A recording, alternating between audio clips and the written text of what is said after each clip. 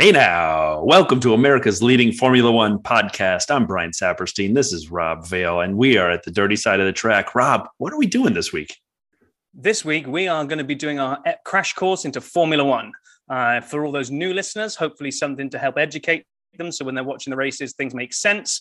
And for the veterans out there, it'll be ammunition for them to poke fun at us when we make lots and lots of mistakes, and they can revel in pointing that out to us. So really looking forward to this.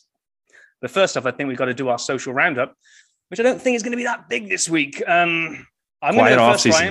This is the quietest part of the off season.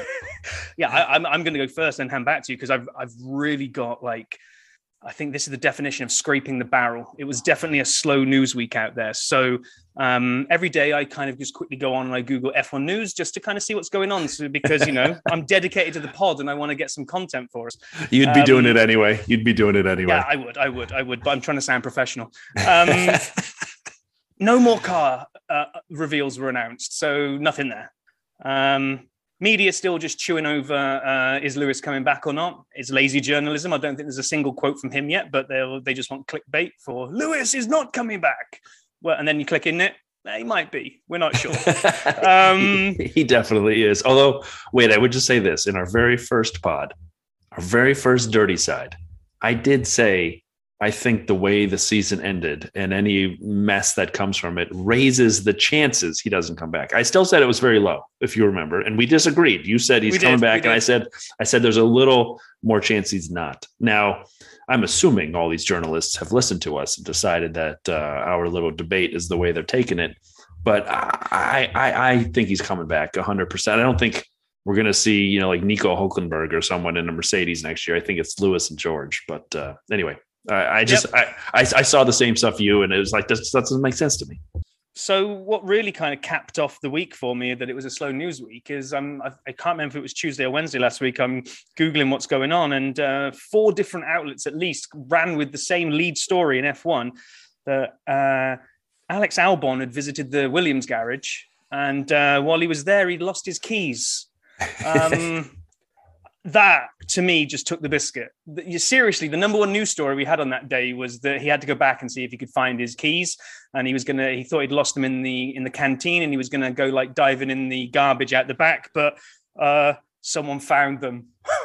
Thankfully. I didn't see the key part, but I also saw Williams, and I think Formula One as well, Alex show up at the Williams garage, as we call it in America, a garage. I don't know what a garage is, but They kept showing the same thing. I'm like, yeah, I saw this already.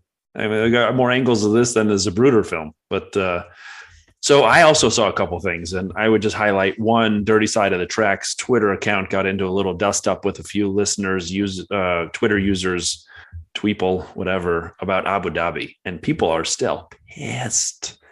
So it is going to be really interesting to see when that wound heals and people move on, because we are not ready. I am not ready. You don't think Alex Albon losing his keys is enough to put that news in the past and move forward? Potato. I would say if you're out on Twitter at F1 Dirty Side, we're always up for conversation. We're happy to jump in and participate. And we always try to bring people together at the end. We're all friends here. The second thing I'd highlight is actually my favorite sort of video. And this one's from Formula One. I usually follow the teams more, but Formula1.com had a YouTube where it was called the Karting Challenge, F1 Challenge with Lando Norris and Lawrence Barretto. And he's by the way, best title ever, F1.com senior writer. And I like him when they do the videos and he has articles. It's good, but I want to be the F1.com senior writer. That's a great title. I'll be the F1.com junior writer. Call me Lawrence. And so they did a karting challenge. And for those who are huge nerds like me and watch all this stuff and follow along, you saw Lando announce his kart, the Lando Norris kart, probably mid-season-ish. It might have been summer break, give or take a little. I can't remember exactly. But I watched the videos on the McLaren channel and on Lando's channel. And it was really exciting to see the kart that, kids can buy and use. And he went out for a spin. And so this was in Lando's kart. And they went around the track. And the deal was Lawrence was going to get a 1-lap head start. And he went around to do a timed lap just to see what's what. And then Lando did one. And Lawrence was not good. And that's very kind. Yeah, you saw it too. And when I say not good, I mean, it's relative to Lando, one of the best in the world. So I don't know what not good means. What we need now is Lawrence to race regular people like us, so we can kind of have an, order of magnitude. We feel for it. But they gave him a 2-lap head start. And there's a little bit of me, a little part of me that always says, why do we do things like we do? So what we watched then was Lawrence go around for 2 laps, and then Lando started.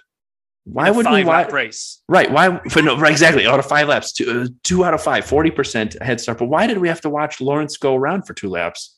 Why didn't they just start it and say Lando has to do 5, Lawrence has to do 3? Why did he have to do 2 full laps by himself as what was the point of that?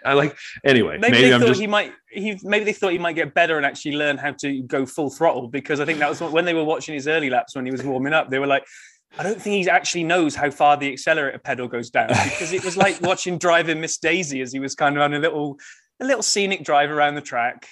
Oh, then he spun out. But I mean, come on. I mean, I didn't want to. No one's tuning in to watch Lawrence Barretto drive a kart. We're tuning in to watch him race against Lando. But anyway, if you have time, go check it out. And then the last thing I'd say that's interesting out there is Rob and I around Christmas talked about good video games and gifts and things for me from Hanukkah that meant a lot.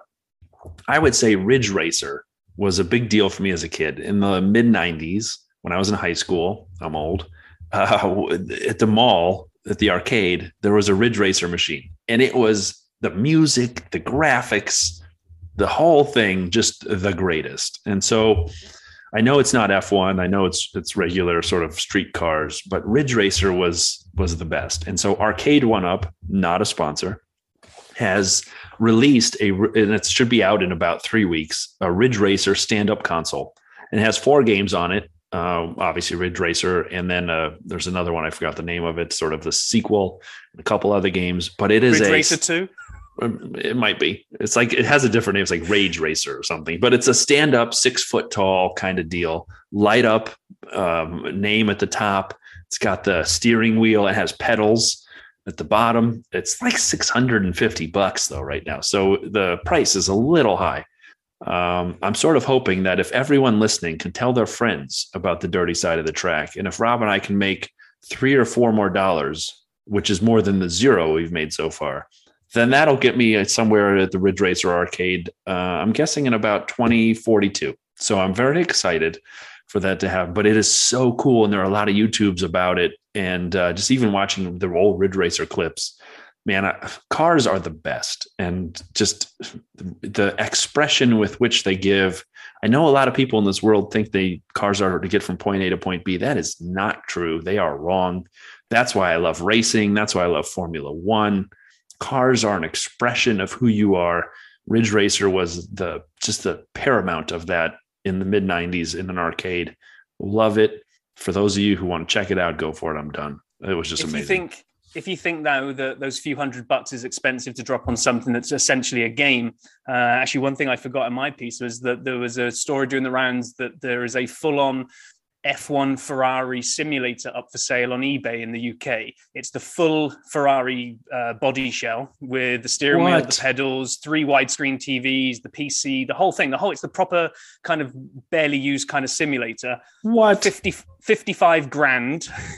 Uh-oh. It's in Manchester, England, and that doesn't include shipping.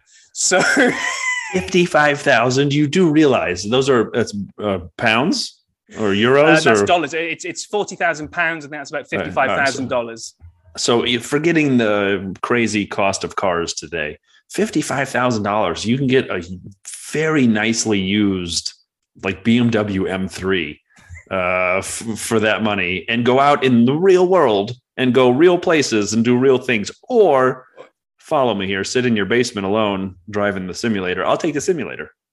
But looking awesome. I want the simulator. Put it on a green screen and you're in a simulator put a helmet on. I reckon, you could. Well, speaking of Ferrari, one last note. And just I was behind, for those Married with Children fans, I was behind a Cadillac Alante, or as Kelly Bundy would have said, the new Alante. And it's really inside baseball. But the point is, it's one of the few American cars ever styled by Pininfarina, who did a lot of the Ferrari styling. And it's an okay looking car, but every time I get behind a Cadillac Alante, I think to myself, how the hell did they decide to hire Pininfarina to do this? And why did Pininfarina agree to do a Cadillac? And like, I see these Elantes driving around, and it's like finding a unicorn at this point, because they're so old. And here in Chicago, they're so beaten up. I mean, we just got 4 inches of snow, and I'm driving behind this Elante, which is really struggling for traction. Anyway, it was fantastic. So Pininfarina should style the next simulator. It would be awesome.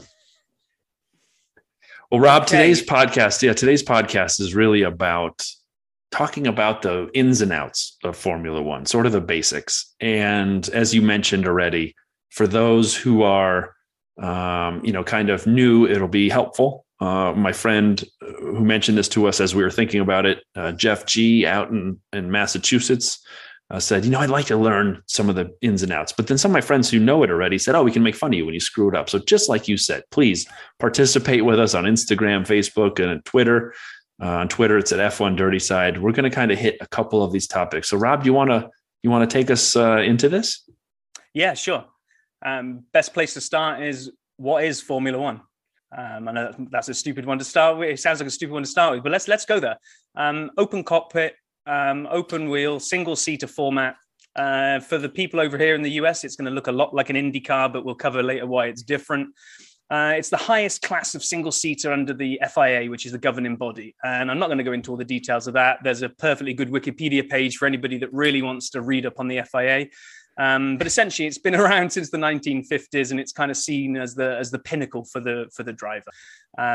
Race season has multiple races, which get called Grand Prix, which is much more sexy than just calling them races. And the number of races in a year has flexed loads down the years, and this year we're going to get the biggest one ever with 23 Grand Prix. Drivers get awarded points where they finish. They all get added up at the end of the year to decide who wins the whole thing. Down the years, we've had 34 different drivers that have won it. Max Verstappen, let's not mention the last race, but Max Verstappen is the latest winner. And you've got Lewis Hamilton and Michael Schumacher are the guys that are top of the pop at the moment, with 7 titles each. And just to bring it home, the US has actually had 2 champions, 1961 Phil Hill and 1978 Mario Andretti. And I think you were at a couple of those races, weren't you, Brian? You were kind of still a youngster those days. I was. I have a friend, it's a shocker that I have a friend, but a guy named Paul in Detroit got a huge speeding ticket the other day, and we now call him Andretti. So like the name Mario Andretti, and we mentioned this the other day, both his Formula One champion, but also won an IndyCar championship, the Indy 500, I should say. Sorry. And so Andretti still resonates pretty strongly in the US. Now, Phil Hill, not as much from 61. And as Rob mentioned, the first Grand Prix was in 1950. So it's dating back a bit. 1950 was actually when I was graduating high school officially. And I'm excited to see this. But yeah, Andretti, a name that still carries very strongly here in the US. Yeah, and I think it'd be good if Haas can carry on improving and kind of build out that American team. I think it'd be really nice to then get an American sat in the seat as well. I think that would be really something for the country to pull behind, right? But I'm ready. I'm ready. Sure. Sign me up. I've got a PowerPoint. I'm ready. Sign me up. I don't think I fit in the car for a variety of reasons, but they could make an American version of the car. Like, Top Gear always had the American Stig, which is a little bigger. I want the American F1 car. I want air conditioning. I want satellite radio. Yeah. Last thing I'll hit on this one is just kind of the engines that these things run. I'm not going to go into every single one they've had. There's been huge numbers of changes down the years, but kind of over the last 25 years, we've had 3 major changes. So from about 96 through to 2006, they were 3-liter V10s. 2006, they went to 2.4-liter naturally aspirated V8s. And in 2014, we came to the turbocharged 1.6-liter V6 era. It's changing again next year, but we hit that last week. So please go listen to episode 5. No, the week before, in fact. Episode 5, go check it out if you want to hear how the cars are changing for 2022.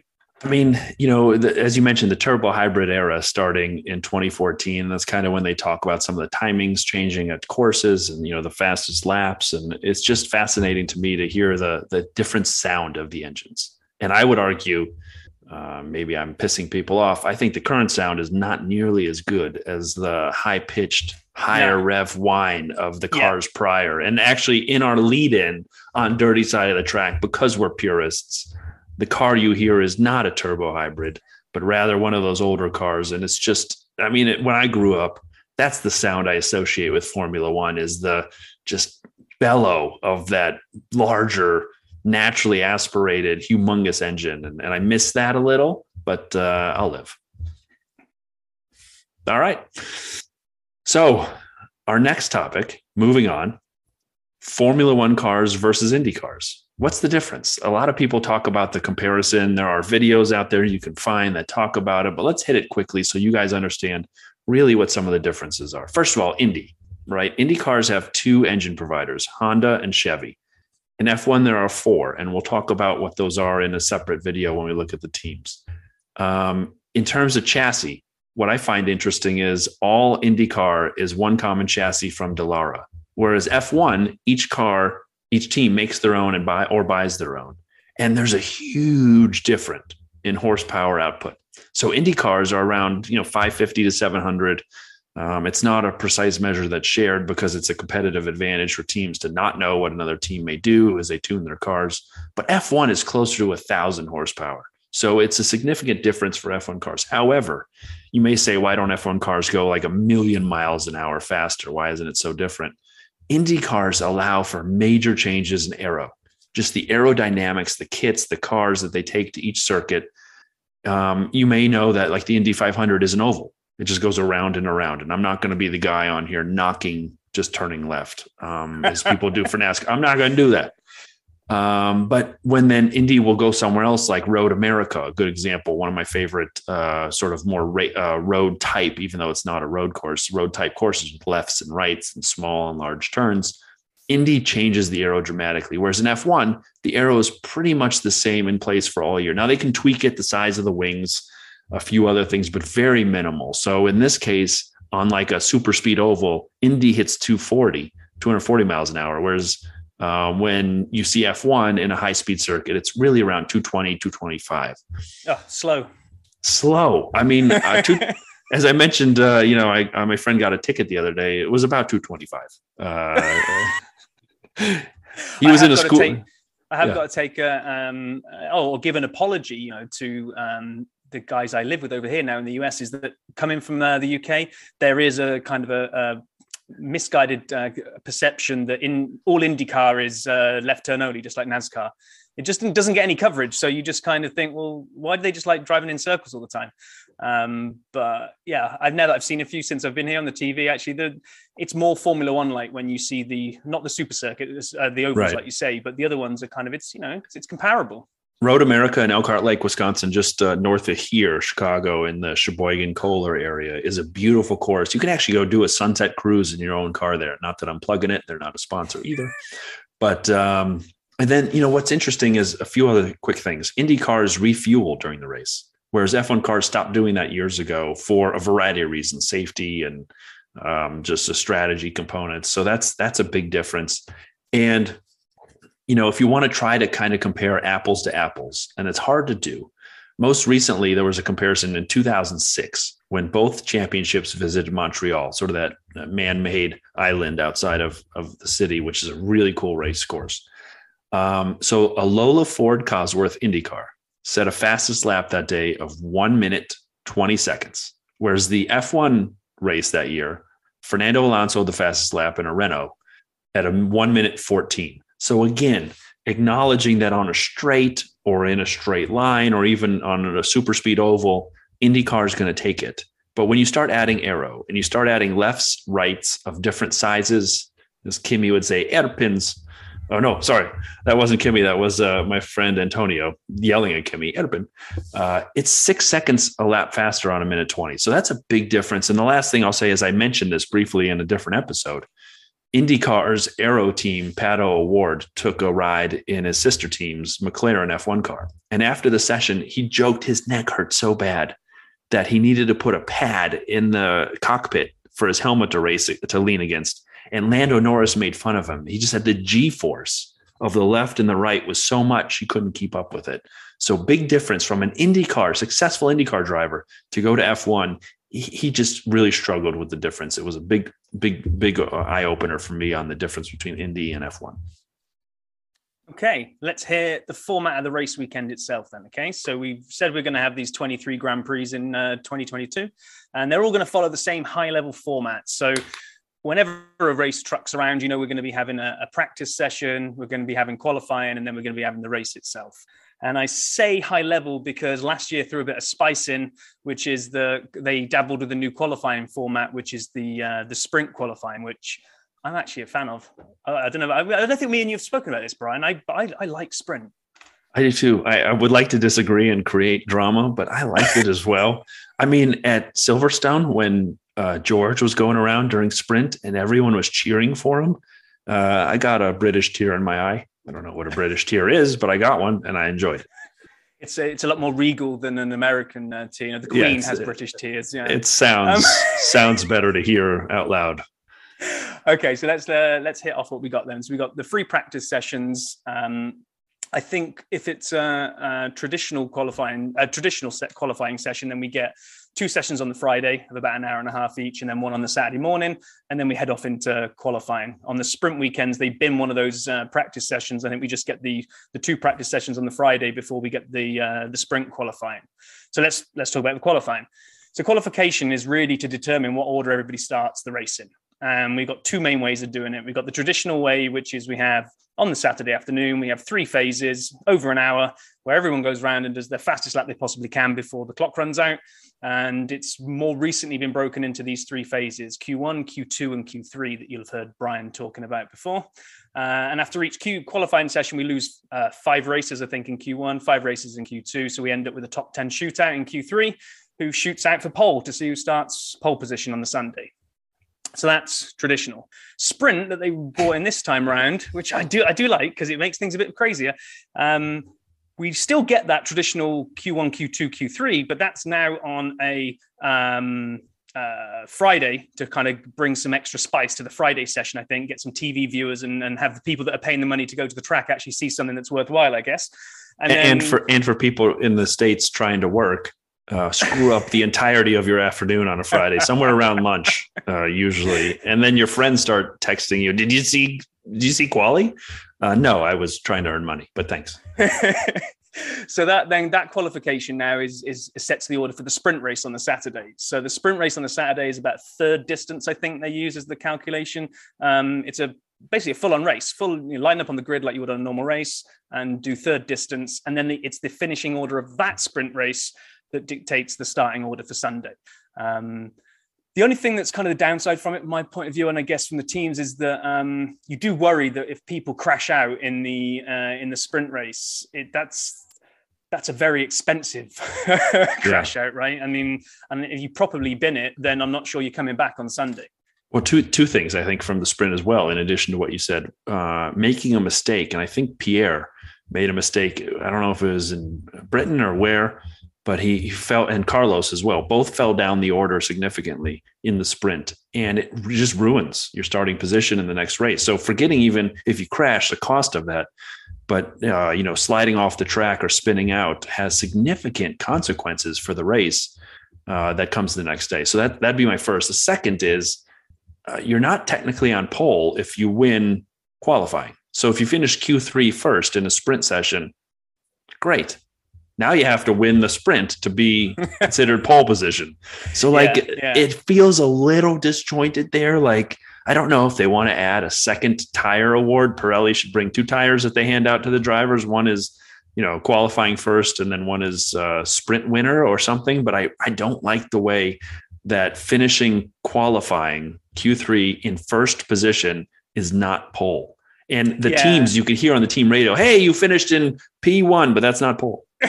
So, and actually, one thing I kind of didn't mention on the sprint race, looking back at my notes, is that one thing I do like the way that they've decided to do on the sprint race is that there's no podium and celebration for the sprint race. Yes, you've done third distance. Yes, you've gone round, but they want to kind of keep the, I guess, the kudos of the standing on the top step of the podium should be for winning on the Sunday.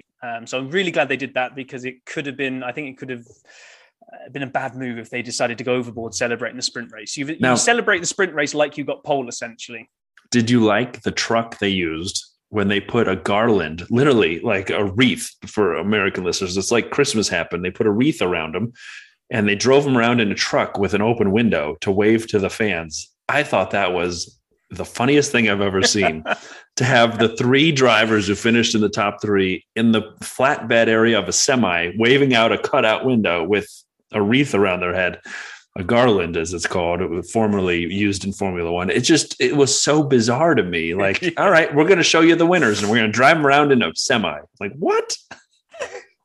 Right. So to close this section out, Sunday, you have the race. So regardless of what mechanism of qualifying, it's the same deal on the Sunday.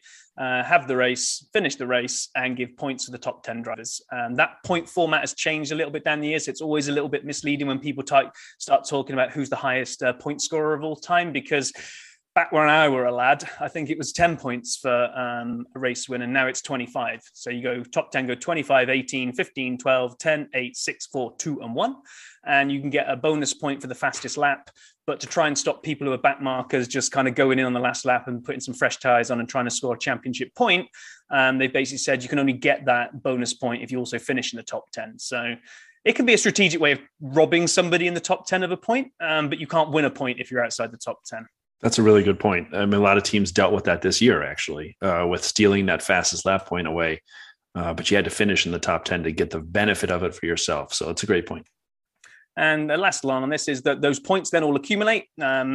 Me and Brian are both driving for the Dirty Side team. Then whoever gets the most points is the World Championship driver. But we can put our differences aside and we add our points together under our team. And at the end of the year, the team with the most points gets the constructors title. So if you listen to the podcast so far, then you'll have heard us talk about Mercedes winning like a gazillion constructors titles in a row. And that's what that means. That's the team Mercedes winning the championship, not necessarily individual drivers.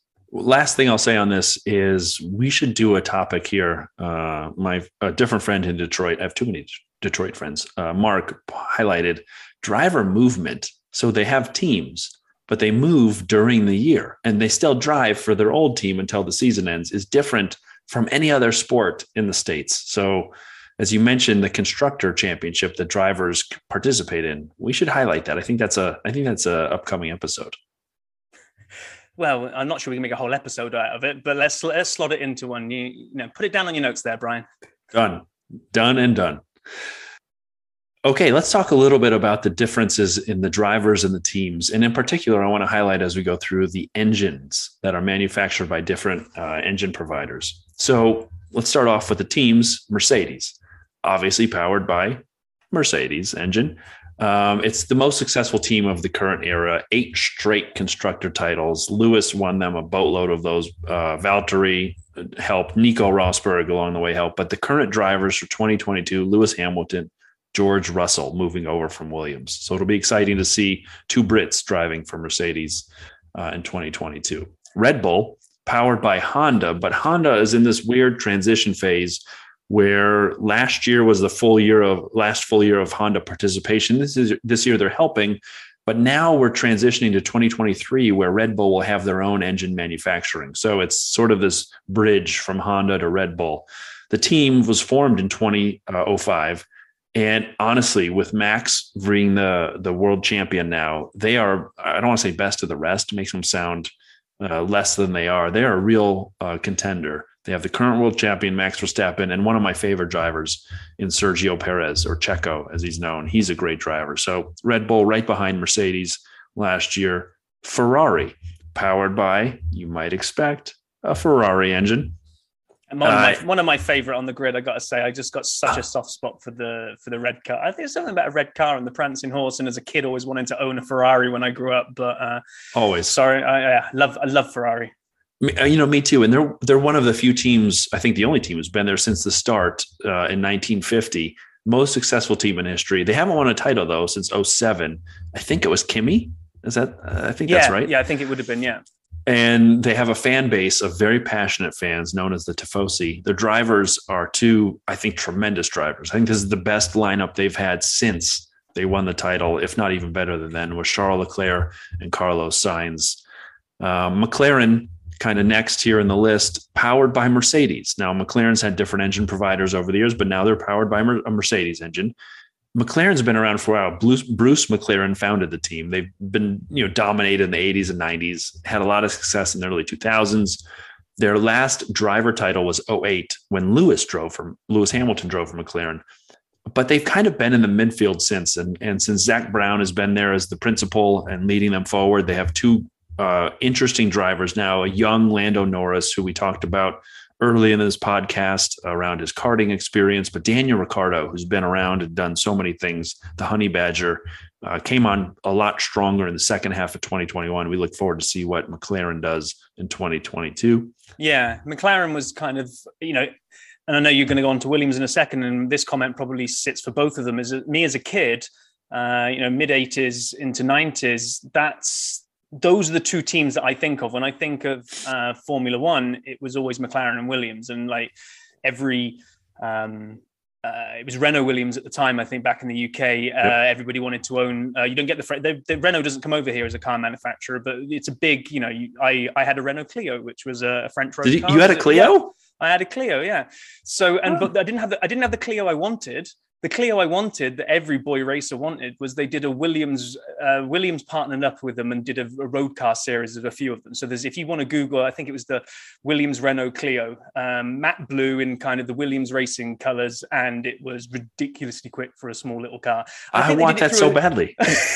I do. It takes 25 years to get some of these cars that weren't, green lit by our NTSB here, but I would love one of those. Yeah. So anyway, sorry, I'm treading on your toes now because I know you're about to go into Williams. But those two are me for me, as I think as a kid, that it was McLaren and Williams are kind of the icons that I think of back then. Agreed. And actually, some of the things I think of from back then are the Williams liveries, and for American fans, liveries, paint jobs. But so like the Williams team now is powered also by Mercedes. As Rob mentioned, a big rival to McLaren in the 80s and 90s. They had 9 constructor championships. Jacques Villeneuve, last driver to win in 97. And now they have one current driver from last year, Nicholas Latifi, who crashed on lap 52 of Abu Dhabi, caused the safety car. He didn't do it on purpose. Don't be mad at him, but he totally ruined the entire championship. And then they're bringing back Alex Albon, who'd been with Red Bull a year prior. 2 years prior, actually, technically 1 year out. Alfa Romeo team is Ferrari powered. They do not have their own engine provider, so it's not an Alfa Romeo engine. It's a Ferrari engine. It's actually a Sauber team. So Sauber's been in and out of Formula One over the years. And what's interesting to me is the drivers are both new. So they'd had Kimi Räikkönen and Antonio Giovinazzi last year, and Antonio's racing Formula E and Kimi is retired. And so Valtteri Bottas, who lost his seat at Mercedes, came to Alfa Romeo, should do great things. And the rookie from China, Guanyu Zhou, who's there, I'm really curious to see what they do. I'm a big fan of the Alfa team and can't wait to see what they do. Alpine is sort of the sister brand to Renault, also French. They have the A110 car, a road car. It's interesting, but it is powered by Renault. It's the only current F1 team powered by Renault. There have been others in the years. And it's French, so it will smoke a cigarette and sit on the side of the track for a while. I'm sorry, am I not supposed to do that? No, and also if it's like any of the Renaults that I owned when I was growing up, its electrics will fail at some point. I mean, literally anything that was electric, my electric windows packed up working, various cigarette lighter, not being I didn't smoke, but just using that power outlet for anything else. I mean, literally anything electrical down the years just broke on a French car. Sounds about right. So anyhow, Alpine again made its debut last year, but it was Renault before that. And it's Fernando Alonso, who is a former champion and a great driver in his own right, and Esteban Ocon, who won in Hungary last year. Very exciting driver. We'll see what they have. The American team, Haas, powered by Ferrari. So it's a Ferrari engine. It's the first U.S. constructor. That's what we call the teams. They entered in 2016. And last year they made an interesting move because they have lower finances than some of the other teams. They actually decided we're not investing in the 2021 car. We're putting all our money into 2022. And as you may have heard on our last episode, the 2022 car brings a lot of that parity back. So it's Nikita Mazepin, Mick Schumacher, that's Michael's son, I'm very curious to see what Haas does next year. 2 teams left. Aston Martin, powered by Mercedes. It's a newer team name, but it has a long history. It was Jordan of the 90s, sold to Midland, sold to Spiker, sold again, and created Force India. And they started kind of having a rise. And then if you go back through any of the Drive to Survive, you'll actually watch them go into administration, or as we would call it here in the States, bankruptcy. And they were bought by Racing Point and Lawrence Stroll, who'd been an investor in other teams, and Williams even at one point. And then they rebranded Aston Martin in 2021. And Lawrence Stroll, who owns the team, his son Lance drives for them. I would love if my dad, if he's listening, Henry, can you buy a Formula One team? I'd love to drive. So they have Sebastian Vettel, who's a four-time champion in F1. He won a lot with Red Bull, been at Ferrari, and now they have him at Aston Martin. And Lance Stroll, who is Lawrence's son, and he's not a bad driver. He gets a bad rap for being a billionaire's son, but he's a fine driver, and we'll see what they have this year. And then the last team, AlphaTauri. This is kind of interesting, and we may want to do something on this as well. It's the sister team of Red Bull. So it's the same Honda power unit. It's like they control the drivers effectively at Red Bull for AlphaTauri, but it's its own team hypothetically. So it's a sister team of Red Bull. It used to be called Toro Rosso, and then they decided in 2020 to promote its line of clothing, AlphaTauri, and here we are. So they have 2 drivers who were both on the team last year, Pierre Gasly, wildly underrated, great driver, and a second-year man out of Japan, and Yuki Tsunoda, who showed flashes of brilliance, finished 4th at the final race of the year. I think I'm curious to see how he develops this year. I'm a little nervous if he'll be in the ride in 2023, but we'll see.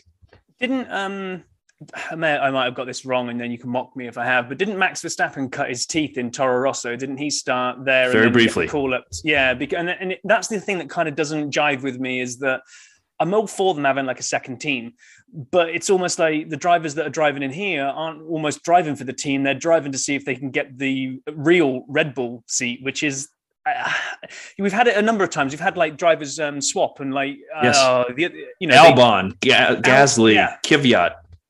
And you've got to think, well, it just obviously must be such a kick in the teeth if you're the one going the other way, because it's like, yeah, we got some news. You're going to just drive on the sister team. And it's like, it's not a sister team, is it? That's a demotion. You're putting me. It's relegation. It's relegation. Yeah. You're still in Formula One, but you're now at AlphaTauri. So anyway, those are the teams we look forward to 2022. Okay, what circuits is everyone going to be driving on this year? Let's hit the circuits for the first half of the season. We are going to kick things off in Bahrain, at the Bahrain International Circuit. I'm not a purveyor of the architecture of these courses. I know what I like when I see the races, but apparently this is a typical modern circuit with straights and corners, which to me, all circuits have got straights and corners, but that was the write-up that I found about it. It's one little thing is it's usually floodlit for the night races, and it actually, maybe not being like a steeped in history or this kind of stuff, it's given some pretty good races so far, I think.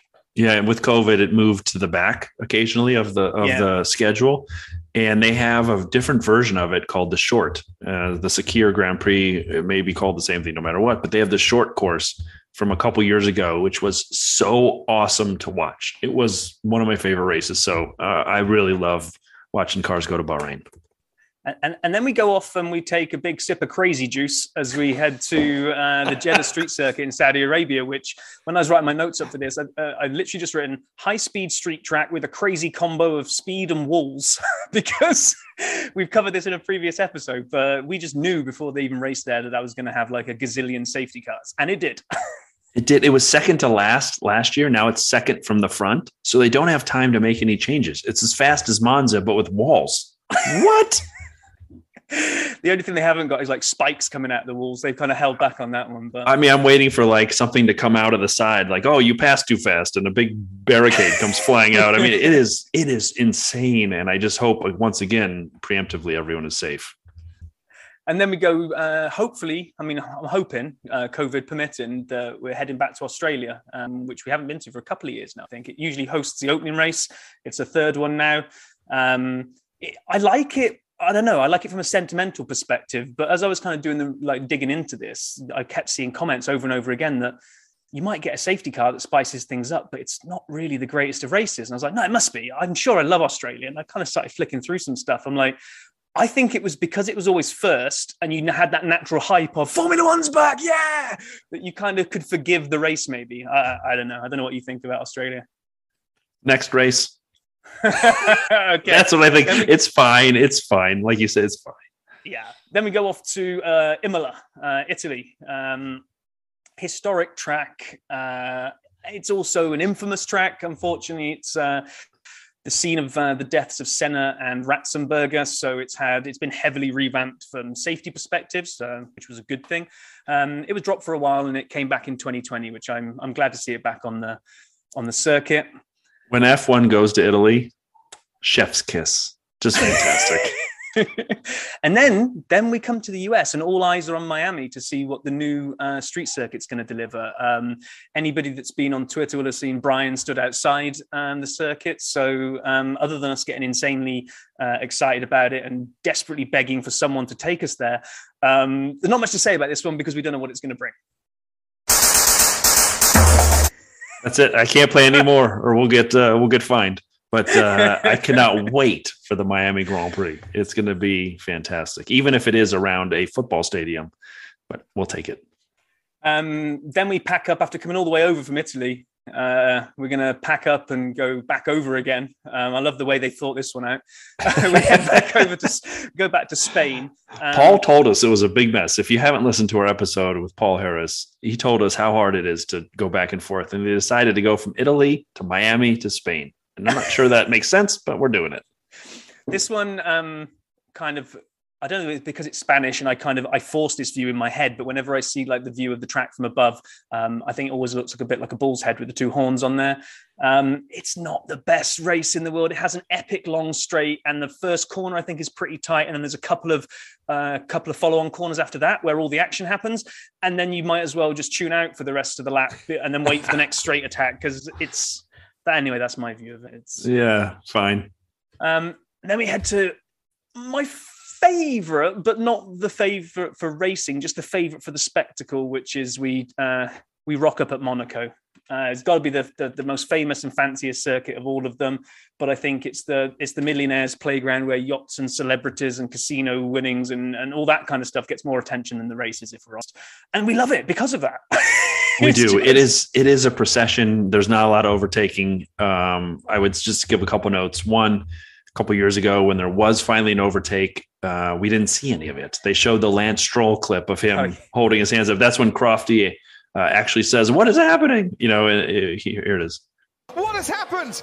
That's why he said that. And so they have their own television direction crew. I didn't know that. Like literally Formula One doesn't control the television episode. It's from the Monaco, F1 crew. So it's totally different. And a couple years ago, Kimi got in a crash, was so pissed, walked out of his car, didn't go back to the paddock, walked to his yacht in the marina and sat down in his yacht in his race suit.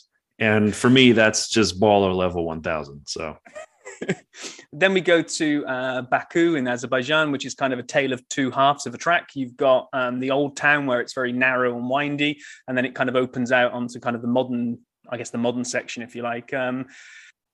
This one's kind of in the middle for me. It's had some enjoyable things, but it's not one that I'm like looking out for on the calendar to go, oh, can't wait to go to Baku. But I like Baku, and that's where Charles stuffed it by the castle. I am stupid. Yeah. I am stupid. That's what he said, is he stuffed it right into the wall by the castle. Anyway, back to you.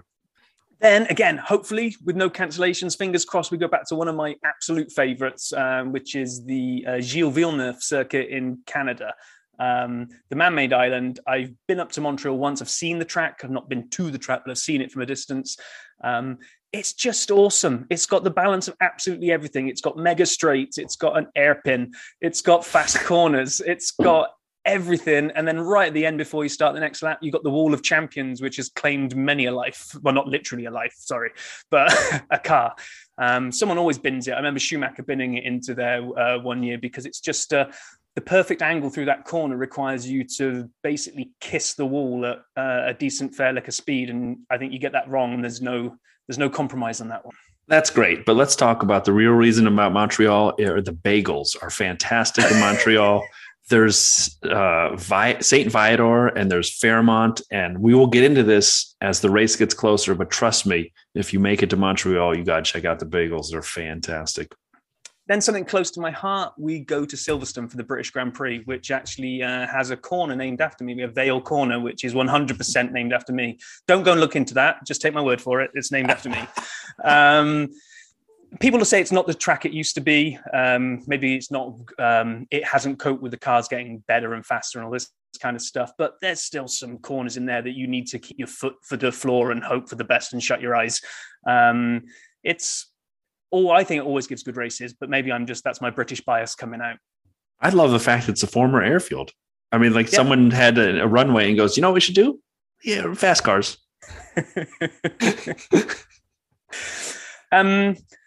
Then we go to the Austrian Grand Prix, which we covered this when we did our kind of season review, and we visited it twice back to back, and it was just meh.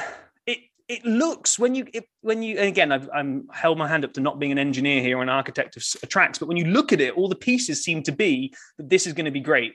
There's some climbs and falls and corner complexes and straights. And it's like, yeah, it's got all the recipe, but someone just didn't put the Lego pieces together properly. It just doesn't. Maybe this year with the new cars it'll be different, but not one I look out for. Then we go to France, and unfortunately not to Manicourt, which was, I used to love Manicourt. We go to the Paul Ricard, or Ricard. I'm not sure how you say that. Well, you know better than me. And as I was looking into this, it just kind of said, everyone's opinion was races have just been dull. But maybe it hasn't had a fair crack of the whip. It was dropped in 1919, only recently came back onto the circuit in 2018. So maybe it will be better with the new cars. But I think you've got a certain sweet spot and a love for this track, right, Brian? Well, 2021 was its best race that I'd seen at Paul Ricard, but the paint job on the runoff areas. So basically they tarmacked the whole area and then made the track, and anything that's not the track, they just painted it red, blue, and white, or blue, red, and white, or I don't know the order. But it's got like concentric kind of paint job circles going around it. And if you look at it at the wrong time, you'll throw up because the cars are going by at 220 miles an hour. And it is, it's not my favorite track, but you know what? I saw in 2021, it was a good race. I enjoyed it. It can be redeemed. I'm looking forward to 2022. Okay, and then we finish up the first half of the season in Hungary at the Hungaroring. It's one of those races where if you get on pole, you've got massive advantage. If you get away clean from pole, then I think I didn't look into the stats, and maybe I should have done, and maybe it's a SAP stat at some point, but I think pole has led to being the winner on a number of occasions. There's not a huge amount of overtaking opportunities on this one. Rob, thanks for taking us through the first half of the year. Okay. So in the second half of the year, we have starting off the tracks at the Belgian Grand Prix, Spa-Francorchamps. So it's a favorite of Rob's. It's a favorite of mine. It has elevation up and down, high-speed corners, slow chicanes, the bus stop chicane. Other than last year, it's a classic. Last year, the weather, totally a farce. We won't even get into what happened last year. But it's so fast and it's so tough. They're actually making some changes, thankfully. They're changing Eau Rouge and Radillon because in 2019, F2 driver Antoine Hubert was lost there, a friend of many of the F1 drivers. So they're trying to take, and even last year in the rain, Lando crashed out pretty violently in qualifying, trying to get through. So they're trying to take a little bit of the danger out, but it is a long, fast, awesome, beautiful track. The weather, though, does play just chaos with it. I got nothing to add because other than just to echo that I love it. I always look forward to Belgium. And it's not one of the circuits that's going to need my idea of random sprinklers because Mother Nature pretty much does it at some point over every weekend. Always. Next, the 15th race of the year, the Dutch Grand Prix at Zandvoort. It is a recent re-edition, has some serious remodeling over the years. They have kind of a banked carousel type corner in the middle of it.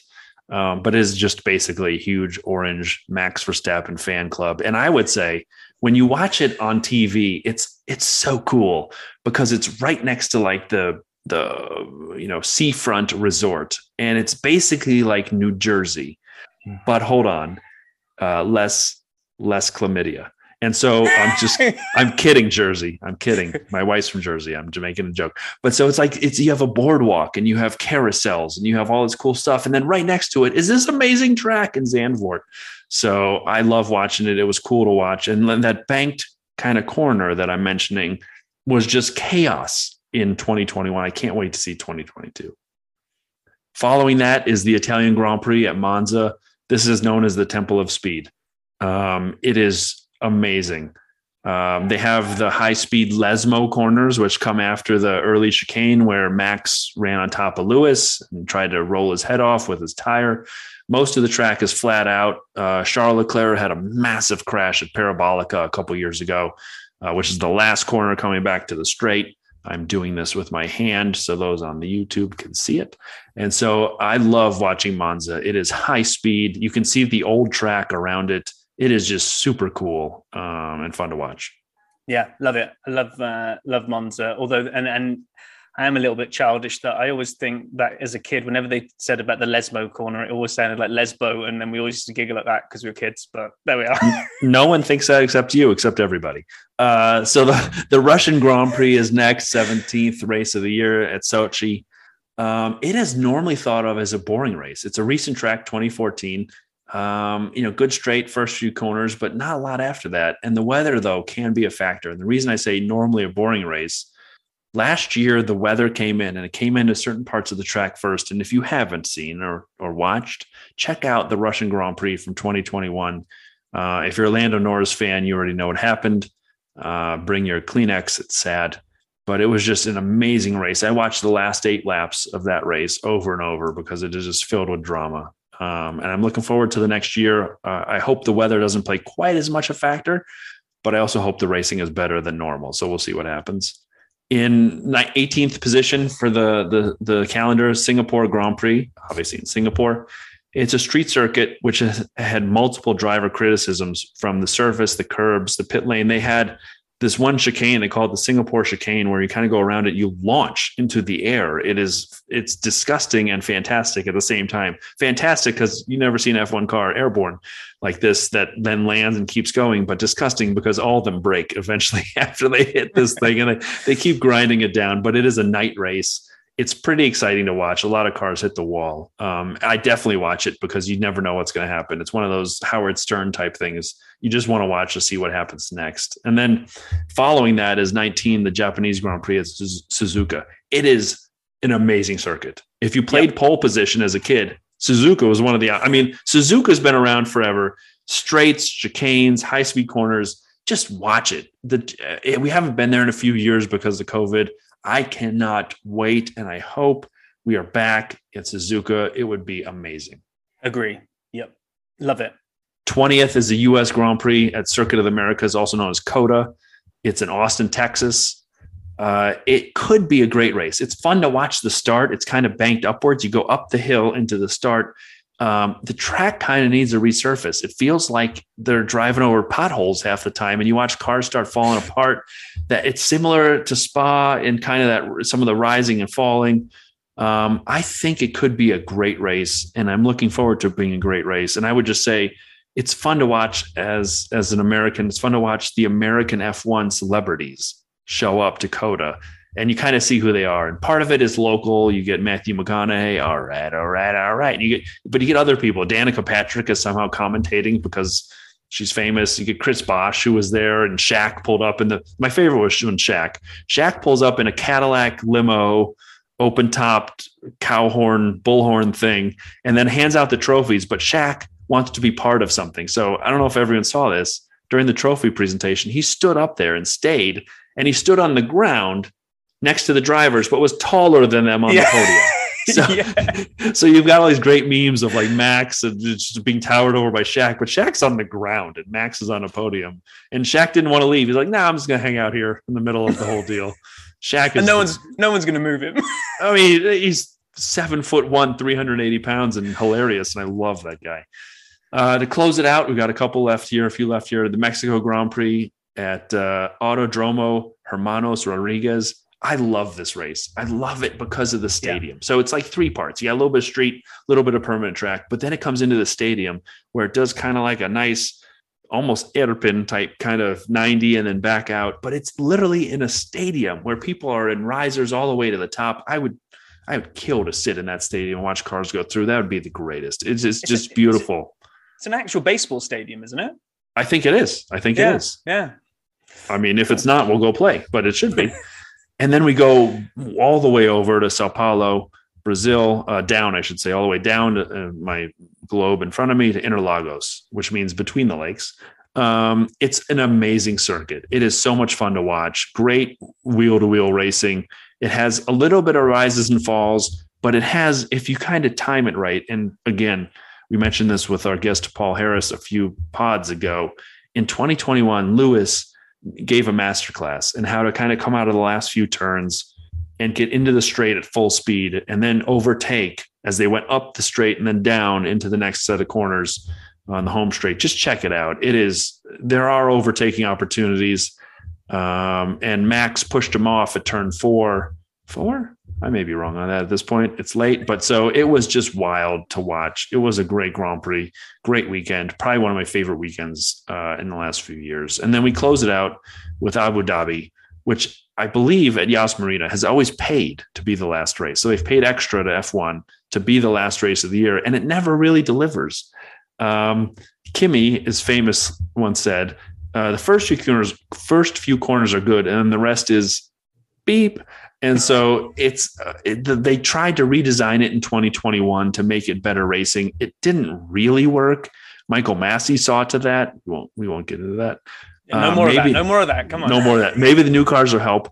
But I would point out that when they redid the circuit for this last race in 2021, they'd shortened the amount of laps because they'd cut some of the distance off. And Mercedes had apparently not updated their computers. And it was not something that was really highlighted in the race, but in the team radio. Lewis didn't know how many laps were left at one point as he's fighting for the championship. I thought that was hilarious. So anyway, my last note on Abu Dhabi. Anything, Rob, you'd add to the last few races?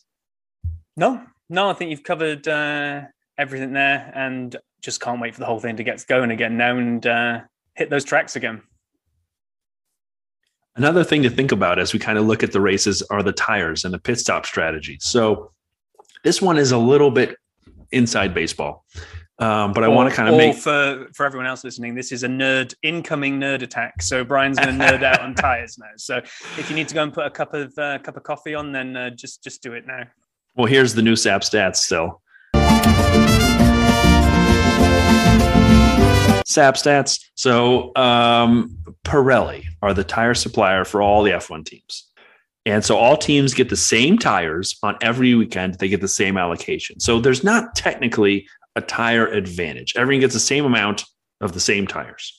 This is only the third year of the system, I would note, though, because they used to be able to choose the allocation of the tires they got a little differently. There are 3 dry tires at every race, 3, a hard, a medium, and a soft. There are 2 wet tires. The dry tires are sort of slicks, as I'm used to calling them, where there's no real tread or pattern to them. But the wet tires have different depth and tread of pattern. And the 2 wets are the green stripe intermediates, or as people would call them, inters, and the blue stripe, sort of the Noah's Ark, get 2 of everything and let's get the hell out of here, full wets. And so it's very rare when you see the full wets come out, the blue stripes. The greens, though, are pretty common when you get a drizzle, light rain. It has better handling, better traction, the inters. The 3 that they bring for the dry races, though, the red is the soft, the yellow is the medium, and the white is the hard. And I'm going to say this again because I'm about to make everyone confused. The red is the soft, the yellow is the medium, and the white is the hard. Why is it confusing? Because technically, and you'll see this on the race, there are 5 compounds of dry tires. C1 is the hardest and C5 is the softest. So at any given race weekend, Pirelli are going to bring 3 tires in a row to that race. However, they're not always the same. So it's going to be different every time. The softest will always be the red, the medium will always be the yellow, and the white will always be the hard. But like at Silverstone last year, they used the C1, the C2, and the C3. So the C1 was the white hard. The C3 is the soft red. And then you go to Abu Dhabi to end the year, and they have the softest, the C3, C4, and C5. So now the C3, which was the red soft Same tire at Silverstone is now the white hard, same tire at Abu Dhabi. So it is very confusing, but they always bring 3 in a row. Could be the C2, C3, C4, C3, C4, C5. It doesn't matter. Back to my point. Red is soft, yellow is medium, white is hard. And so why does that matter, you may say? The reds are the softest. They get the fastest grip off the line. They wear off the fastest, though. They wear down. They lose traction. They're not as good. They turn into a big, hot, gooey mess of tire, and you start losing time. However, the whites are the inverse. They last the longest, but they start off like bricks. You're going to get the worst traction off the line. They take the longest to warm up. They may last the longest, but you're going to have the slower speeds in the beginning. And so that makes it interesting for one thing that we really haven't talked about in qualifying. If you get into Q3, the last qualifying session, the top 10, you have to use the exact tire you finished with in Q2. So now I'm not saying the same type. I mean the exact same effing tire. So when you finish Q2 qualifying, if you make the top 10, they put a mark on it. That's what you start the race on. So you have to kind of do a strategy to say, what kind of pit stop strategy am I on? What tire do I want to be on? Everyone in Q3, the last qualifying session, uses softs because you want to do one lap that's as fast as possible and you don't have to use it for the race. Everyone goes with softs. But so the tire strategy in qualifying and then to the race means a ton. Yeah, and I know you're going to get onto the strategies in a second. So just before you segue onto the strategies, on the tire choice piece, I've got to be honest, you've just taught me a whole bunch new because I didn't really know a lot about this. So thank you for that, Brian. But the thing for me that's always interesting is you mentioned about the wets and the inters. And the fascinating thing for me is that gamble when you have a drying track. It's wet enough that everyone's going around on inters. And there's that sweet spot where, there are so many people studying lap times to see, hey, that guy just went in for slick. So if he can make it round in a faster time than the inters, then you see everyone pile in and change. And it's that swap over between a wet and a dry. And I can't remember the race now. I wish I could remember the name of the driver. There's a classic race where half the track was wet. I think it was Barrichello. It's going back a number of years now. Half the track was dry, half the track was wet. Everybody went in for inters and he stayed out because he worked out he was confident enough to drive in the wet part, ice skating on slicks on the wet part. But when on the dry part, it was dry, like proper dry. So anyway, sorry, I'll let you get back to nerding on stats. I think it was actually Turkey in 2020 or 2019 when Lewis dried out and he was on a set of inters. And instead of coming in, and this will help us out, you lose about 20 to 24 seconds on a pit stop. Instead of losing that time, Lewis stayed out on the inters and burned the tread off. When he came in to finish the race, which he won, which gave him the driver's title that year, it was basically a slick. There was no tread in the middle of the tire, and the camera crews caught it. It was brilliant. So, as I was saying, there's a whole team of strategists. To Rob's point, they watch and they think about this. There's literally a team of people with computer simulations to say, if we're going to lose 20 to 25 seconds a pit stop, it has to be worth it.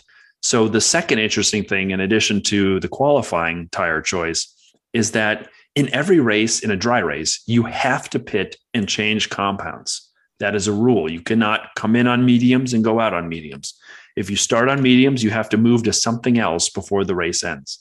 So as they do this, it's fascinating to figure out what their strategy is. So everyone will have to pit once. Sometimes it's better to pit twice. But again, a team of strategists figures this out because the amount of time you lose as your tire degrades, or as they call it, deg, as the deg occurs, you want to figure out, is it faster to take that hit of 20 to 25 seconds, depending on track, the layout of the pits, how long it takes to get in, how long it takes to get out. Does it offset that by being 0.1, 0.2, 0.3, maybe even up to 0.5 seconds a lap faster on the new tires? And so you weigh that against the things. And what's fascinating to me is there's this thing called an undercut. And I want to highlight it because I don't think enough people kind of like get into this process. But what happens is a car that could be out on worn out tires may pit before the car in front of them. So they're behind, worn out tires, they'll pit. What happens is they come out on fresh tires, they're just caning it around the track. They're just flying. And even if the car in front of them pits on the next lap, they went an entire lap on the worn out tires, whereas the car that had pitted already is on the fresh. And when that happens, you can actually overtake the car that comes out next. So what'll happen is car in front, car number 1, car number 2 behind, car number 2 pits, fresh tires, does what's called the out lap as fast as possible. And the in lap of the car in front of it, car number 1, is so much slower that when they come back out both together, car number 2 has overtaken it. It's called an undercut. So if you hear about the undercut, what that means is the tires have fallen off enough. It's time to pit. The car behind is pitted earlier. They're on fresher tires, and that makes such a difference, regardless of compound, that now they've pulled off the undercut. And it's not often it happens, but when it does, and at certain tracks, it's very powerful, especially with higher degradation or deg. And the other thing, I think the final thing on the tires is that what I love is when you get the opposite strategies of two teams. So you'll get the guy that's like trying to sort of coax these tires home a second a lap slower than the guy that's just pitted behind, but he pitted to get the soft one so he can go on the attack. So he's a good full kind of like, I don't know, the full pit stop. He's 25, 30 seconds behind. And you're like, well, he's got no chance now. But the difference between a brand new soft on full-on attack mode where you can brake late, carry speed through corners versus the guy that's kind of limping around on the worn out. We've seen races where those leads are just eaten into and you can see it coming, and you'll hear the commentator saying, look, now when we're coming into the back straight, you can see the car that's chasing coming into the view behind, and you think, well, that's miles to catch up yet. And we've had some great finishes to races because of different tire strategies. So Although it's a nerdy subject, it does give some good racing. I hate to say it, but at the end of Abu Dhabi, I mean, that was the point. Like Max pitted under safety car, put on soft tires. Lewis was on 40 lap old hards, which were bricks and then were good, and now we're just worn out. And so Max put on fresh softs against 40 lap old hards, 40 give or take. I'm estimating here. There was no chance Lewis would win that. That's my point. That's when we talk about why people don't think it's fair. And someone was arguing to me, Mercedes should have pitted. I'd say you never give up track position, but we're not relitigating the end. I'm waving the ban hammer on this conversation. We're moving on. So let's cover flags. Flags play a big part in Formula One, and you'll hear about them all the time. So let's just quickly go through what these mean. Yellows are the ones we hear about a lot. Basically all mean danger, and they come in 3 flavors. You'll hear people talking about there's a yellow flag, and it just means there's danger near the track. Then there's a waved single. There's a waved single in sector 1. It means there's danger on the track when they're waved. And then you get the good old double waved, which is block track. Really need to back off when you're under double yellows. All 3 of them. It doesn't matter which flavor of yellow. You can't overtake in the zone that is being governed by a yellow flag. Yellow and red stripe. I'm not sure I've ever even seen one of these, but slippery track due to oil. It could be water, but usually kind of some sort of slippery surface ahead. Green is everything's great. Get going again. So if you've been through either maybe the whole session was under yellows or what have you, or just one particular sector was under yellows, you're going to get the green flag when it's great to go racing again. I think, and all these flags, by the way, there are physical flag wavers on the side of the marshals, but I think you get the lights on the dash as well. So the drivers are actually getting kind of the LED equivalent of it as well. When you say dash, it's like literally on the steering wheel. Steering wheel, sorry, they don't really have a dash. Yeah. They have a dashboard on their steering wheel. Exactly. Then we get the blues, which are the ones that always cause the controversy because the driver behind never thinks that the guy in front is obeying the blue. So what's he supposed to be obeying? Well, if you're basically the slow guy at the back, the blue flag means get ready to move over and get out of the way, slow coach, because the real racers are coming around. So when Lewis or Max or anybody is coming around to come and overtake back markers, then those cars are going to get the blue flag. They need to find a safe spot to kind of pull out of the way and let them past. And if they get 3 waved blues in a row, then they're going to get a penalty. And there's been a number of drivers down the years that have been historically rubbish at getting out of the way of blue flags. Well, Nikita led the league in blue flags last year. So hopefully Haas is better this year, and that's not quite the same situation, but we'll see. Then we get the red flag. The session has been suspended or stopped. So we saw that in Belgium when they red flagged things. Abu Dhabi got red. No, Abu Dhabi. Yeah, Abu Dhabi got red flagged, or it should have got red flagged. Should have got red flagged at the end. Did not. We're not talking about that. Yeah. Saudi Arabia, Jeddah did the race That's before. Right. Jeddah, we had the multiple restarts, Jeddah. Then we get the black and white flag, not the checkered version of it, but kind of a diagonal stripe. And it's for football fans. I'm not saying it. I'm not saying my word. I'm saying my football. It's like a yellow card. It's a warning. It might be for going over track limits, dangerous driving, whatever it might be. It's a warning. And if you get a repeat of a number of times, then you're going to get the black flag. Black flag is the one you don't want to see. That means you have been disqualified. Return to the pits. Go and sit in the corner. Hang your head in shame, and you're black flagged. The last one is the one that everybody wants to see first, and it's the checkered flag. It's the good old black and white checkered flag at the end of the race. So when you really hear, when you're watching it on TV, no one really mentions the checkered flag that much, but you'll often hear about, hey, he's being blue flagged, or there's waved yellows. Those are the kind of the more common ones. So there you go. You now know everything you need to know about flags. I would say the double waved yellow, easy for me to say, is the most common thing that people struggle with. Like Rob mentions, there's the stationary yellow, the waved single yellow, and then the double waved yellow. And the penalty for ignoring those is different, and they take them very seriously. So when you watch, as you mentioned, keep an eye out for those flags. All right, let's talk a little bit about sort of an F1 glossary, kind of just a good feel for what some of these terms mean. And we are the Dirty Side of the Track podcast, the leading Formula One podcast out of the Americas. And so let's talk a little bit about what the dirty side means versus the racing line. So as cars kind of use the circuit, all the debris from the tires and around the track, it gets blown off the racing line that the cars follow. And the racing line is obviously the fastest way around the track. Just to explain that, you hit the apex, find the fastest way out, and then back into the next corner.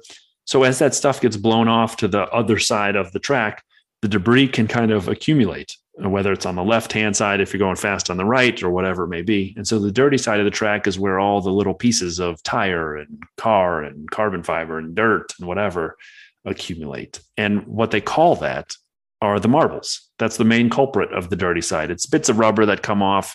They pile up on the dirty side. And these small rubber pellets are known as the marbles, which fill up a good portion of the dirty side of the track.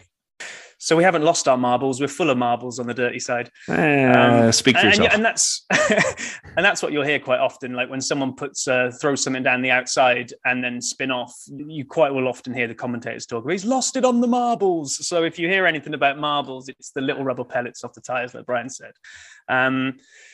What can lead you to go off the track as well is kind of getting caught in dirty air. You'll hear dirty air all the time, and it's got nothing to do with kind of how clean that air is or telling some rude jokes. It's literally just the turbulence. We covered it on one of the previous episodes when we talked about the new cars for 2022 being designed to not create this dirty air. So it's just the choppy air that's thrown off the back of the car, like the turbulence that a plane hits. So when you hear people talk about dirty air, it's that wash of turbulent air coming off the back of the car in front, which leads us on to people talking about loss of downforce, or how much downforce setting have they got this week. Think about the way that air flows over a plane. A plane is designed that when air flows over that wing, it creates lift and takes the plane into the sky. And a Formula One car is kind of an upside down plane. The air flows over it and pushes that car down into the track. The more you get pushed down in the track, more grip you get, the more speed you're going to be able to carry through circuits. So downforce is the force of the air pushing the car down into the circuit. So you'll hear them talk about high-speed circuits are going to be low downforce circuits, and twisty-turny ones tend to be high downforce circuits because you can sacrifice the speed because you want the cornering speed. So downforce plays a big deal in F1. So when a driver has to come into the pits, their mechanic or engineer will get on the radio and say, box, which means come into the pits. It's time to park in the box that is painted in front of our garage, not garage, and we will service your tires and possibly your wings, but that's all they would do. And then I talked a little bit about tires earlier, blistering, the imbalance sort of temperatures that can occur, and you get the outer surfaces and the blisters, they pop through, causing grip issues. And then sort of the opposite of that is graining, where the outer layer of the tire heats up too much and sort of melts and sticks to itself to create an uneven grain surface. Again, both blistering and graining create grip and performance challenges on the tires. And the last tire note I'd give, hopefully forever, is that if a driver brakes too hard, and this is one of my favorites, Max did this in Saudi Arabia, if you brake too hard and lock the wheels, because they don't have anti-lock brakes, you lock the wheels, you start sliding with tires that aren't moving. What happens is that sliding just cuts the tire off, and it flat spots. It creates basically a big patch of flatness. And so when you start driving again, now it's like boom, boom, boom, boom, boom, boom, boom. As you go around, it creates vibration, slows you down, and it really impacts your grip as the tire rolls around. And so flat spots are not something any driver wants. And it's a mistake when they brake too hard and they cause a lockup. Okay, next on our glossary is one that Brian's kind of already hit, but we're going to cover it again in the glossary section here, is the undercut.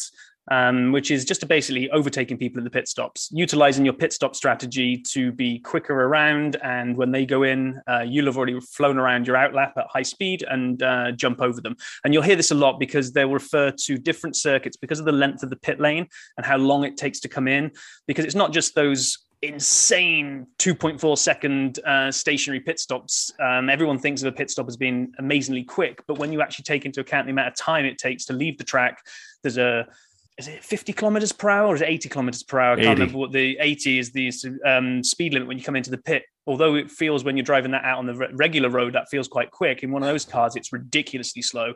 And as Brian said earlier, you can be losing anything between kind of 24 seconds for the whole thing. So very powerful. The next one that we've got, I'm not sure we're going to see it this year, but we're going to cover it anyway, because I'm not sure about the new car design, if it's still going to be there. I couldn't find anything online around this. And it's called bottoming out. And the commentators will mention it when you kind of see this big shower of sparks behind a car as they drive through. It's not anything breaking or falling off. It's actually part and parcel of underneath every single car. There's a wooden plank, which in the high-tech world of Formula One still amazes me. There's a wooden plank. I kind of have visions of it like bolted on with rusty bolts, but there's a plank underneath that makes sure that every car is riding at the correct ride height. And they got to make sure they stick to that after the race, otherwise they can get disqualified. And what they basically do to prevent the damage to the plank is they put these titanium skid blocks. There's the modern aspect. It's the titanium skid blocks that go on the wooden plank. You make it sound like you're driving a Morgan Arrow. It's still, they couldn't come up with a better thing than a wooden plank. But anyway, It's as you get the undulations of the circuit, these titanium skid blocks can sometimes catch the circuit, and you get those fantastic looking shower of sparks at the back. With the new cars and the under the car ground effect stuff and the channels, I'm not sure if the barge board is still there this year. Not the barge board, the wooden plank. But hey, we'll see. So when a car is at the back, we'd mentioned this when we talked a little bit about flags in an earlier segment. It's a back marker. The cars that are at the back of the field, you hear this a lot as the race progresses and cars get lapped. And the back markers are literally cars that are getting lapped, and they have to get out of the way of the leaders. And what they don't want to do is interfere with the racing that a leader and the second car may have with each other. So the back markers kind of have to get out of the way and let the cars lapping pass through. And what's fascinating to me is, there are often times where these cars that are really caning it, going for it, have to kind of lift and coast being the idea that they need to conserve fuel and or protect tires. So they lift off the throttle as they head into a braking zone. You actually have to finish the race with how much? A liter of fuel? Do I have that right? I don't. Some predetermined amount of fuel needs to remain in the car. So Seb finished second at a race in 2021 and was disqualified because he didn't have a liter of fuel in his Aston Martin to provide. They actually had him pull over on the track as soon as he crossed the start finish line, knowing they'd maybe not put enough fuel in to get through the race, trying to lighten the load, lighten the weight. But you either protect your fuel or your tires at the end. And Lewis, by the way, in case anyone cares, and Checo, two of the best tire protectors on the grid. Okay, then we get to something which usually comes into conversation after somebody's crashed out, to be honest, because somebody blames the brake bias as not being set correctly. But they're not talking about people being biased towards brakes. They're talking about the balance between the front and the back wheels. So a perfectly balanced car is going to have the brake bias set up just as the driver likes it, so that as he hits the brake pedal, everything goes the way that he wants it to. But when they have too much brake bias on the front tires, then you can get this situation where the front brakes bite too hard and we kind of see things spinning. But they'll also take the surface, especially if it's a wet race, they might switch more bias towards the rear of the cars so that they don't get that kind of front end biting in and sending people around in a 360. My next one on our glossary here, DRS. commentators actually do a good. I think they realize they're throwing the acronym around all the time. They quite often explain it, but it's the drag reduction system. It was a kind of a crutch introduced to try to get around the dirty air problems. So a crutch, not a crotch. Crutch. No, I didn't say a crotch. Yeah, you did. At least it sounded so in your British accent, but keep going. Okay. Yeah, thanks for that. At certain points on the track, there is a DRS detection zone, and if you are within 1 second of the car in front, then your DRS system will magically spring into life and be enabled, which means that then I think it's usually two kind of straight sections on that circuit. A flap in your rear wing will open, which gives you magical turbo powers, and I can't remember the differential. I want to say it's something like 14 miles per hour, something like that kind of. It depends on the length of the DRS zone, but yes. Yeah. So it's a way of being able for you to be able to pull out of that dirty air, get that turbocharge and go past them. It's worked with varying degrees. Some circuits, the DRS system is just too powerful and it's just like a gimme overtake. Once you get within that second of the car in front, you're essentially going to overtake them as soon as you get to the DRS zone. But I think they've kind of tweaked it down the years, and we'll have to see how needed it is with the new cars this year. So one of the things people ask is, what is the perfect track, right? And it's not necessarily sort of a green track that they just rock up and go drive at. If you are watching Formula One all the time, in 2020 at Turkey, they had a track that had been recently resurfaced, and it's like ice. What happens is, as the cars go round and round, the track gets rubbered in. You'll hear this phrase, rubbering in. And what happens is, as the tracks, stop laughing, and as the tracks, the dirty side of the mind. And so as the tracks get rubbered in, the tires kind of give off a little bit of the rubber. It almost acts like a tacky film. It allows for cars to corner faster. And throughout the course of the race weekend, the tracks get more and more rubbered in from all the cars going around, the rubber coming off, the pieces being out there. And I would actually highlight in 2020, I think it was, again, at Istanbul for sure, they actually took street cars. This is true, at night when they couldn't safely race cars. And they had them turn their headlights on and race around on the racing line as much as they could to keep adding rubber to the newly asphalted track. So I love that story. Another couple things, oversteer, understeer. This is in F1 and in regular cars. The idea of oversteer is when you're steering your car and your rear end comes out too fast and starts sliding around behind you. And you have to overcorrect your front wheels. The difference is understeer, which is, I think, worse, because what happens is you turn your wheels and nothing happens. You say, I'm going to go make this corner. You turn the wheels and you just keep going in the same direction you were going in. So oversteer is easier to correct than understeer. Understeer is a common front wheel drive car situation. Oversteer is common for rear wheel drive cars, but it happens to both to Formula One cars. So the drivers have to watch that as they're powering through corners. Yeah, you start to see them. A lot of these things will all stack up on top of each other. And I think as you start to see tire degradation kick in, you'll start hearing Brian's favorite, good old driver radio, where they start just complaining about the fact the car's starting to understeer, oversteer, or got blistering graining. It's tire moaning and steering problems are kind of, I think, some of the favorite moaning moments over radio. Okay, we've got a couple left on the glossary. We have got the Halo. Open cockpit cars, and used to be truly open cockpit. If you go back and just Google some images from kind of 15, 20 years ago, there is really nothing in front of or around the driver's head at all. Horrible incident. It was Bianchi. It was in Suzuka.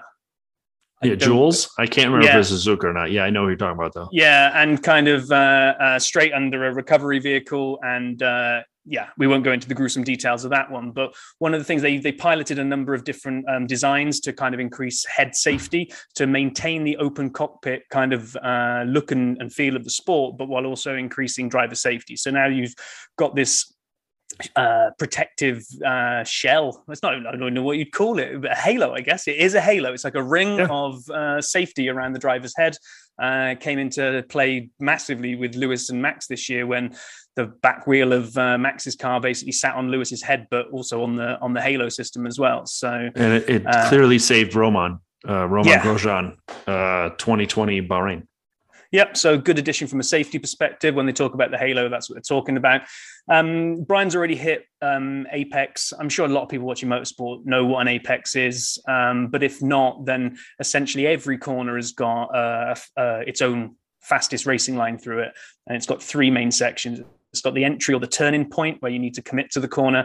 And it's got the apex, which I think is, I can't remember the technical term, but it's the closest part to the inside of the track between the entry and the exit. And the exit is obviously the exit. So you'll often hear them talking about needing to hit the apex, especially on qualification, because the perfect qualification lap is when you hook up hitting every single apex at the best amount of speed. You'll see them not hit racing line on purpose sometimes during race conditions, because maybe they're looking to, if you're following a car in front, you might be trying to get out of the dirty air. You might be trying to just fool them into thinking you're making a move when you're not. So you'll often see cars moving around. So they're not always going to be trying to hit the apex. But if you're just trying for pure speed, then that's what you're after.